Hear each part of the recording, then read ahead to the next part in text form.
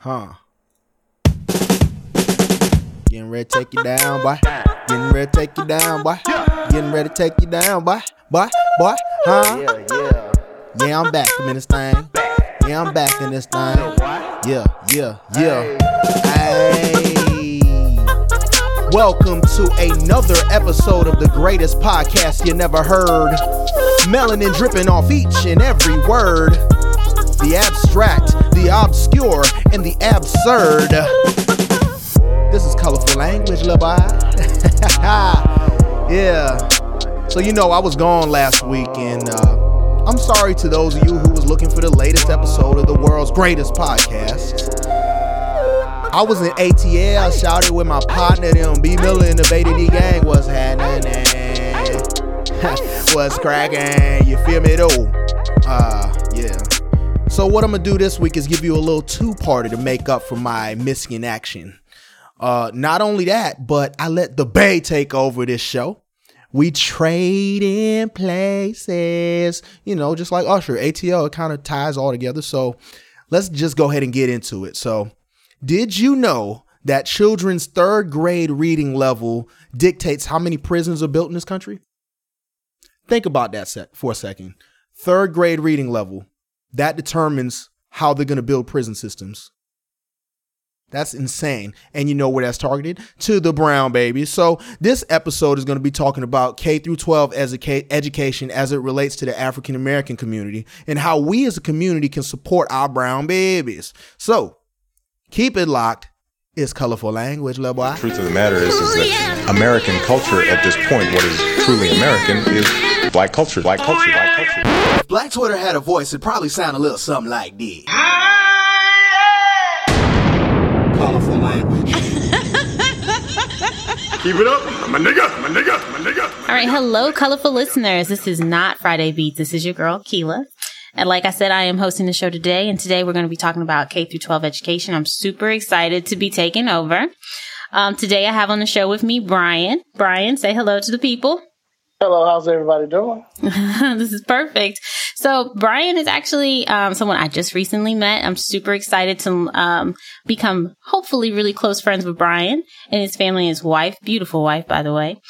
Beautiful spirit. And so today, Brian, just tell us a little bit about what you do. What is your title? Oh, well, I am actually, I'm transitioning right now. I was a 7th grade social studies teacher, which I have been doing for 8 years now, but I just learned last week that I will be moving up to the high school level this next upcoming school year. Not quite sure what subject I'll be teaching yet, but it will be high school social studies. But I just found out last week that I was, with consolidation, I will be moving up to the high school level. Yeah, congratulations. Thank you. I appreciate that. Yeah, for sure. Are you super excited about it? How do you feel moving from middle school to high school? I would say I'm not gonna say I'm excited because I've done it before. But I'm interested to see how this plays out. That's what I would say. To see how I can grow from this new experience. That's a good way of looking at it, like a new challenge, but something exciting. How long have you been teaching? Well, this will be my 10th year. That's a long time. Yeah, it's been quite a while. It's funny how fast time moves along, because I can remember my first year like it was yesterday. Mm-hmm. So it's kind of weird, and now I'm saying I've been in the game for 10 years. Yeah, I think that's like almost veteran status, right? Like when you hit those double digits. Oh, you're definitely in veteran status. I mean, you're a well-seasoned vet in 10 years. I think around about 3-4 years you're considered a veteran. Mm-hmm. But 10 years you're well-seasoned. You should have it mastered. Well, perfect. Then I hope you like all the luck, like moving into high school. That was actually what I taught when I did do some teaching. It was high school, 9th through 12th grade, and I did theater. Oh, okay. That sounds interesting. I love theater. I did theater when I was in high school. I did drama, and we did a little dabbling in acting. It was very interesting. I enjoyed it a lot. I could see that. I could see you doing a little bit of acting, looking like, a dark-skinned Denzel on stage, right? No. Something like that. Don't be over there commenting on my show. Terrence over there talking about something. No. He's just jealous because he could never pull off Denzel. He's a hater. A big hater. Sit over there and be quiet. Ain't nothing to melon. Okay, cool. So let's go ahead and move into this icebreaker. So I know you've seen it before, but I'm just going to go ahead and ask the question. What is the craziest thing in your 10 years that you've seen in the classroom? Well, craziest thing I've ever seen in the classroom. We're going to go back to my very first semester teaching. Fresh out of college, I think I was 23 years old. I got a job at an alternative school. I think the teacher she'd gotten fired. So they brought me in February. And I was wet behind the ears, had no idea what I was doing, lost in the alternative setting. And for some reason, they asked us to stop locking our doors. Because I think for observation reasons, so that if they want to come in, they could just come in. Then I unlock the doors. And I had an all-girl class. And this boy, he came into my room and he was pestering the girls. I had this one young lady, her temperament is she goes from 0 to 10 very quickly. Mm-hmm. So there was a stepladder in my classroom. Why was there a stepladder in my classroom? I have no idea. I'm not going to say any names for legal purposes, but why was a stepladder in the classroom? I cannot tell you. Mm-hmm. And she grabbed the stepladder, and with all her might, she tried to throw it at him. Oh, she was about that action. Yeah, she literally cocked it back and tried to launch it. Somehow, by the grace of God, I caught it with my left hand. Right as it left her hand, I caught it. There was a young lady who was going to hit. She was sitting in her desk. I was divine intervention because I literally caught it with my head as it left her hand and placed it on the floor. And through my years of teaching, I haven't seen anything much crazier than that happen. Wow. Yeah, she must have been so sick of that guy. Like, I've never in my life thrown anything that size at anybody. Jeez. I mean, I was surprised. I didn't expect it. It came out of nowhere. She just grabbed it and tried to let it go. And you protected that other kid that was pregnant. That could have took her whole baby. Yes, it could have. And I mean, I was trying to protect whoever was in the way. I saw the trajectory after I caught it. I was like, oh, Lord Jesus. I was like, thank God I caught it. You are a good one. I've known some teachers that just refuse to go to alternative schools. Like, that's just like, they're just not even on the radar for them.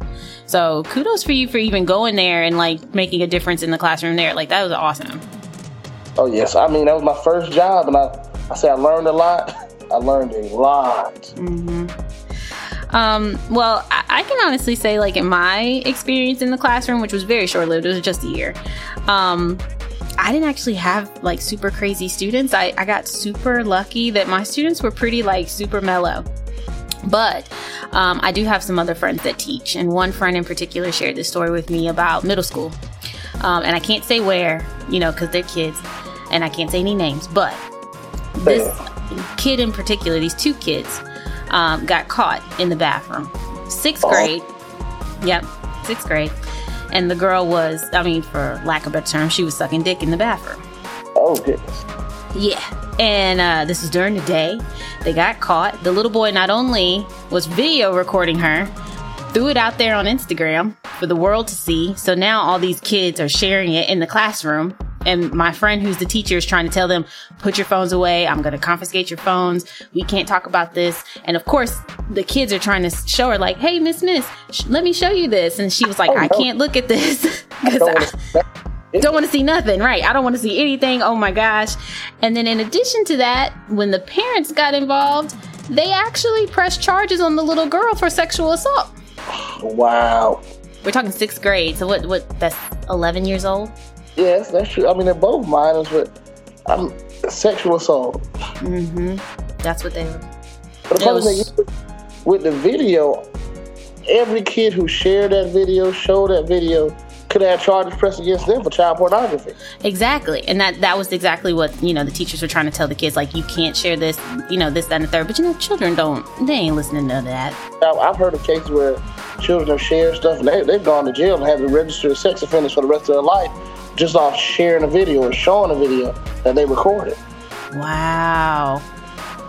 I mean, I get it on one end, you know what I mean? Like, because you want to protect the kids that are in the videos. Like, you don't want that to be shared.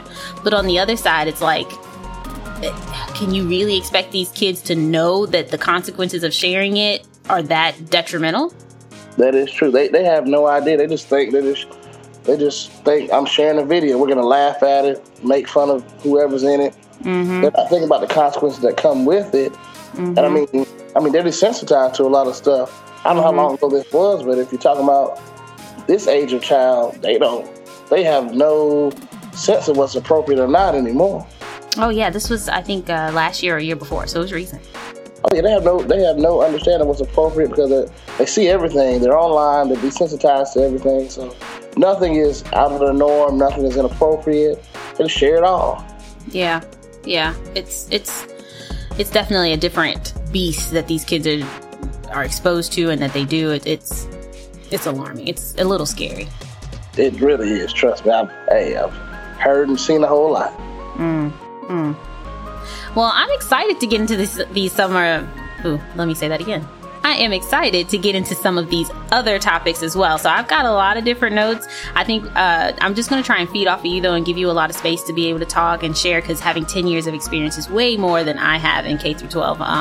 Most of my education, as far as my experience in the classroom, has been college, so it's higher level. So I'm definitely going to give you a lot of space to talk. But the first thing that we kind of want to discuss is the responsibility of the teacher versus the parent when it comes to educating our youth. So could you tell me what are some bullet points or some thoughts that you have as far as where the teacher is responsible versus where the parent is responsible? Well, I think the teacher is responsible for teaching the child, educating the child, teaching the standards, making sure that the children, the students, they understand the material that's being placed in front of them, and using the best practices that they can find to relay that information to the child so the child can understand it, so that they can convey it, use the information to better themselves and further, expand on their education. Now, that's what we're responsible for. I do feel like they expect us to do a whole lot more, because I feel like at the same point in time they expect we're kind of babysitters, we're nurturers, we're counselors, we're policemen, we do all these other things in the classroom as well.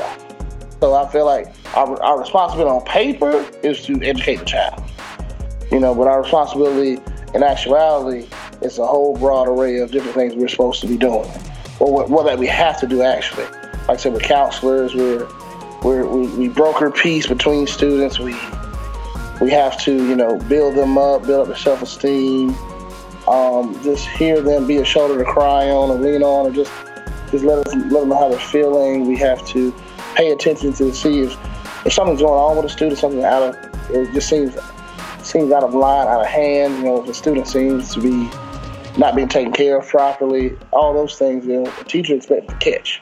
Mm-hmm. Child's being abused or anything of that nature. We're expected to catch all those things on top of teaching the child the information, also teaching them how to act, how to live in society, what's normal, what's not normal, what's acceptable, what's not acceptable, how to conduct themselves. That's all those fall in the responsibilities of a teacher.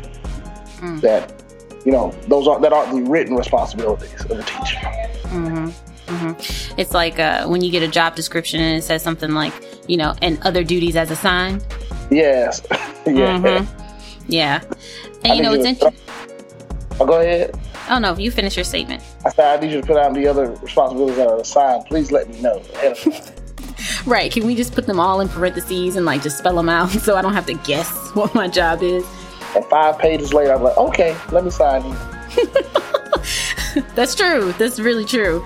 Because the other thing I was thinking about when I was thinking about teachers, because I do think that the expectations of teachers nowadays, I can't speak for what it was before, but I can't imagine that a lot of people wanted to be teachers if they, back in the 1950s or 1960s, if they thought for some reason that they were going to also have to parent people's kids. Very true. But I think about other barriers that I think teachers are also expected to, to take care of and to address would be like having different language barriers in the classroom. It seems like now if you're multilingual, and you can speak Spanish and English, then they want you even more in the classroom because we're getting in some areas in the country, we have a lot of Spanish speaking students that don't speak English. And it's just a very different kind of conversation piece that you have to have. Whereas, you go to other countries, they don't really deal with that as much. You know what I mean? Like, you're not going to go to Britain and have a child that only speaks Spanish in your classroom. That is true. Mm-hmm. So having to be this melting pot, right? Yes, that is very true. I've dealt with a few. It's not as heavy where I've worked. I deal with maybe one or two a year. And in my experience, I've really only dealt with like one or two who worked pretty much fluent in English by the time I worked with them. By the time I worked with them, they were very fluent in English, and they were actually excelling in the curriculum. So I really haven't had someone who just who was speaking little to no English. I've really dealt with more so kids who've been in the system since they were 5, 6, 7. They were ESOL students, but they were pretty much on that. They've been in the program so long that where they've learned English, and I'm like, I didn't even know. I had students I didn't even know were ESOL students because they were thriving in the top of some of my classes. I didn't even know they were. Mm-hmm. Mm-hmm. And then getting back to your point too about being a mental health counselor, I was thinking about sexual orientation in the classroom because, especially in that middle school, that's when they're figuring themselves out. I've just recently been dealing with that more in the classroom, like in the last 3 or so years. That was something that you saw here and there, but it's becoming more and more prevalent in the classroom in the last 2 or 3 years. I actually had a student, I can't say any names, like I say, and the first day of class, I'm calling the roll, and it's a girl, it's a young lady, but I'm looking, I don't see a young lady, and they're like, that's her over there. That's a little boy. What are you talking about? They're like, no, Mr. Pastor. I said, and I'm like, oh my gosh. And I apologize. I'm so sorry, And I was like, I was just baffled. I was just, and it's becoming more and more prevalent. And each year you're seeing it more and more. Young kids who they're identifying as, I don't even know the correct thing to say. So I don't even want to step out of line. Yeah, no, I understand what you're saying. Like when you have someone who at 11, 12 years old has decided that they are transgender, right? Or that they are, whatever they identify as, because there's a plethora of things that they could identify as. There's so many things nowadays. And I'm like, And they're talking about, and you have girls telling you, you got young ladies telling you, I have a girlfriend, things like that. You have boys talking about the guys that they have crushes on and things like that. I'm like, well, that's interesting. And it's got to make you wonder, like, are these conversations that you're so freely having in the classroom, are you also having these conversations at home? And that is a great question. Because sometimes I wonder, are their parents having conversations with them, letting them know that it's okay to have these feelings, but talking to them about just how they feel about it, just what they want. And so I've seen situations where I don't think they are. Because I think sometimes their parents either want to ignore it and remain oblivious to what's really going on. Oh yeah, for sure. And I think that falls into where they do get depressed. That whole shock of being in the closet and trying to come out the closet to their family, like that's a real process that they have to deal with. And a lot of students that identify in the LGBTQ community, they end up having higher depression, suicide rates, especially in Black males. So it's definitely something that I wish that we had training on. I don't know about you, but I know I didn't have any training on it with my teaching degree. Did you? No, I did not. I mean, that wasn't an issue really when I was in school. That wasn't really it's not an issue. It's not an issue, but it's something that wasn't quite as prevalent when I first began teaching, but it's become very prevalent in today's classroom where every year you're going to have 1, 2, 3, 4 students who are struggling with who they are. And I've seen it. I saw it last year before. They're struggling with who they are. They're getting into a lot of arguments, disputes, disagreements with other children, because they're struggling with who they are. The kids are confused about who that person is, and they're making fun of them, and that child is just reaching out for help. You know what I'm saying? I'm like, and the way I see it, just we don't make fun of anybody. Everybody, is an individual. They have a right to be who they want to be, and that's what I preach in my classroom. I let them know, if you ever want to talk, we go to the counselor. You can talk to me. I'll talk to you as much as I can and give you as much knowledge as I have. And if need be, I can send you to the counselor, the guidance counselor, or the school psychologist. Whatever I can do to help, I'll do what I can. Yeah. One other thought I had about teacher responsibility was the communication with the parents, like no matter the response. Can you speak to that a little bit? Like, how often would you say teachers need to communicate with parents with what's happening in the classroom? Often, frequently. I just said it like that just to be honest with you, because you never want a parent to feel blindsided. Mm-hmm. You never want them to feel blindsided by what's going on. I mean, when it comes to the grades, performance, changing behaviors, just changing attitude, misbehaving in the natural. You don't ever want a parent to be blindsided. Mm-hmm. You want to let them know what's going on, keep frequent contact. Even if a student's doing well, just making contact with that parent to say, hey, Johnny has done a great job for the last 3 weeks. I know he's been having some issues as of late, but he's been doing an outstanding job the last 3 weeks. Mm-hmm. I do think frequent contact with parents just keeps everybody in the know, and it helps the relationship. It helps the relationship between you and the parents and the student, because the student knows that you're involved, you care, that you're going to do what you're supposed to do. Yeah, that's for sure. And then the parents, they have that trust in you because you're talking to them. And then when something goes, or if something happens to go awry, they have that trust in you because you've been keeping in constant contact with you. And they're not coming to the school feeling bombarded or, why haven't you said anything to me? And they're not quite as combative. Mm-hmm. You kept an open line of communication with them. Mm-hmm. Mm-hmm. Maybe so often you're going to have that one parent who just flies off the handle. You can't help that. Right. Oh, yeah, there's always the one. There's always that one parent that people talk about, right? The teachers are like, oh, that's so-and-so's mama. Mm-hmm. And I would say you do run into the issues, where I've worked, where the parents' numbers are constantly changing. You get disconnect phone, your calling number is disconnected. So I just feel like you got to keep trying because you have to show that you've made that effort. Right. Okay, that's good. So moving on to the parents then. So what are some of the parent responsibilities when it comes to educating the youth? I mean, at the very core, the parent is the first educator a child ever has. The very first educator, teacher a child encounters are their parents.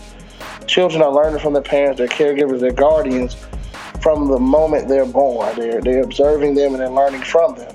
And sometimes those habits and things that they see their parents do are what they consider to be the norm. So parents have to be cognizant of what they're doing in front of their children, what they're saying, how they're presenting themselves, because their children are sponges. Mm-hmm. And they're to it. Also, those kids, they need the fundamentals are going to start at home with reading and maybe basic math, ABCs, colors. Those things start at home.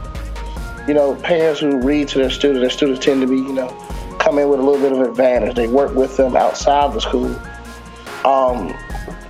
We need that. We need parents who are going to, check up on their students and make sure that they're behaving. Just pop up from time to time. But I believe that their responsibility is to, once again, be that first line of defense. The education starts with them. Ingrain those morals within their children to where they understand what's expected of them, the expectations, how they should act, present themselves, how they should interact with people, those around them, the other adults and students, have that respect for one another. Yeah, I 100% agree with you. It's so funny that you said basically exactly the same points that I was thinking of, like knowing those success markers, like your reading level, reading comprehension, math skills, colors, things that are just so basic, right? Like, I get it that, it might be a little cliche to say, but let your kids watch Sesame Street. Yeah. There's so many shows out there that they can just watch and they just learn from. Yeah, and I think, and I hate to say, throw your kid in front of the TV because that's not the only way of supporting your kids. But if you're gonna put them in front of a TV, please let it be a Nick Jr. or whatever, because I remember Blue's Clues. I learned the planets by singing the Blue's Clues song, okay? I don't know about anybody else. I mean, I love shows like Magic School Bus when I was coming up. Magic School Bus was the bomb. Bill Nye the Science Guy, even Barney. I mean, people make fun of, my older brother made fun of me, but I love Barney, and he was talking about counting and colors and tying your shoes, cleaning up. Yes. Barney and what's his name? The guy that It's a Beautiful Day in the Neighborhood guy. What's his name? Mr. Rogers. Yes. Great show.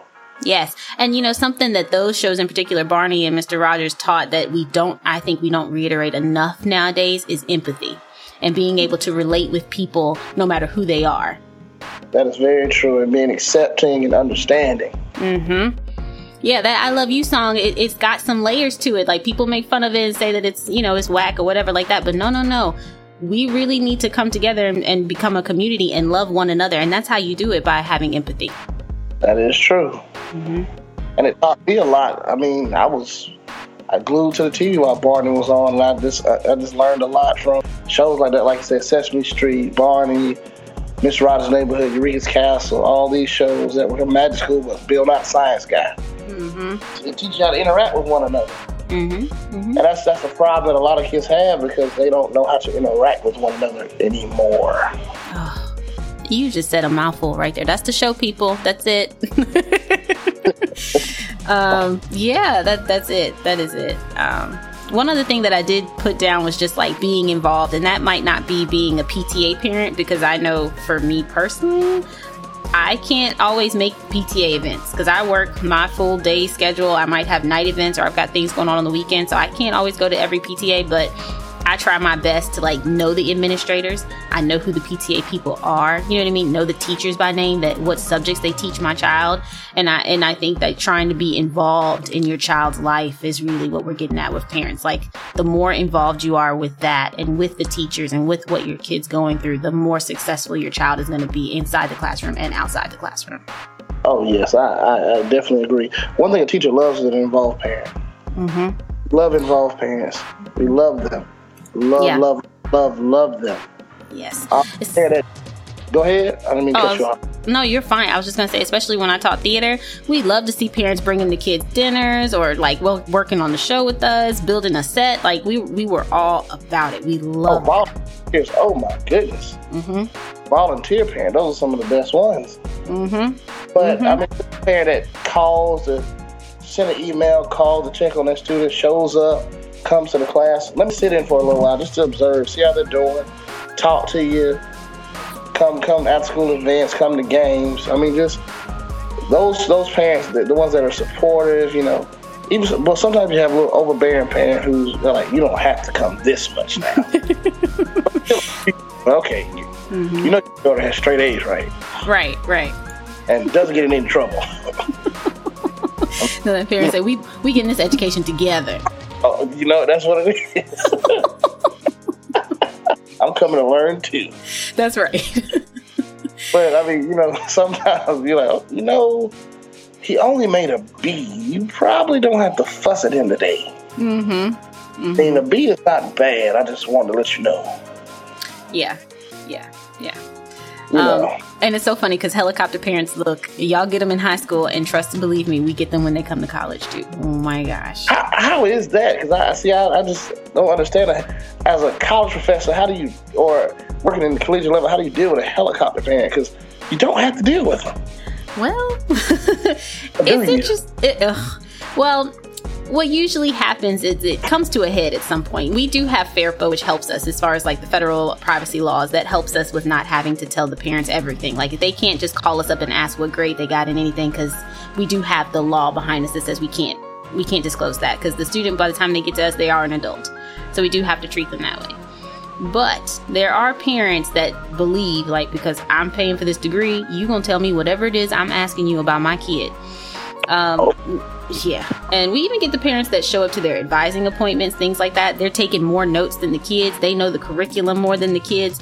And so for me, I always try and be really tactful and bring it back around to address the student in those kind of meetings and say, hey, parent, I understand that you want to be successful. You want to help your student be successful. However, the best way for you to do that is to let your student do XYZ. If that's taking the notes while I'm talking, give that pen and paper to your student, because this is his degree. You know what I mean? And parents, trust me, I'm sure I've offended plenty of parents, and they don't like it. But they need to hear it. Yeah, they need to hear it. You got to let it go, because at the end of the day, the person that's taking the test and sitting in the classroom is not the parent. Got to cut that cord. Let it go. Mm-hmm. Yeah. Well, and the other thing with me is, I don't really have any repercussions. If I make a parent upset, then the parent's just upset. You know what I mean? Like, it doesn't really affect me. It doesn't affect my work performance or anything like that. So, but I try to be as nice as I can. You know, I'm not really a mean person. I mean, it's nothing rude, but you know, sometimes you have to say, all right, it's okay. Mm-hmm. I mean, this is your name's not going on this diploma, or your name's not going on this degree. Mm-hmm. So, I mean, I've had a situation. I had a situation once again where parents want to send everything home, send all the work home. I say, if they didn't do it in class, why am I mean, I understand homework, but all the work. So pretty much what you're telling me, send it home to you so you can do it. Yeah, and you know, I can say, like, for me, like, that was my biggest fear being a parent, because I'm a workhorse. Like, I see a job, I see something that needs to get done, and I'm just gonna jump in and do it. And so with my daughter, you know, she has a lot of different projects that she has to do for school, and it tears me up when she waits to the last minute to do it, or she I just get I get all up in arms, and I get like antsy, and I'm like, have you done it? Have you started your project? Did you do this? Did you do that? And she's like, no, I've got plenty of time, knowing dang on well she got a day and a half to do the work, and it's going to take more time. That is a hard task, just sitting back and watching them procrastinate and waiting to that last minute. Because I know that's something my parents had to slowly realize, is that, hey, if he doesn't do it, it's on him. And if they don't do it, it's on them, and they have to suffer the consequences. They have to. You can remind them, talk to them, but at the end of the day, when I was in high school, my dad said, hey, you got to want it for yourself, and if you don't want it, there's nothing I can't make you do it. So that's not going to benefit you in the long run. That's it. And I've had to let my daughter take an L. You know, she went to school, the project wasn't done, she cried her little eyes out, and she went in there and... Oh yeah, she came. She cried once she realized it was real. Look, she ain't never had a late project since. Oh yeah, it hits different when that F hits. You're like, whoa, this happens. Yeah, well, I didn't know. You really gonna give me an F? What can I do? Can I make it up? Can I get an extra day? Can I please take 10 points, please? Right. Anything but fail. Anything. Yes. Colorful language.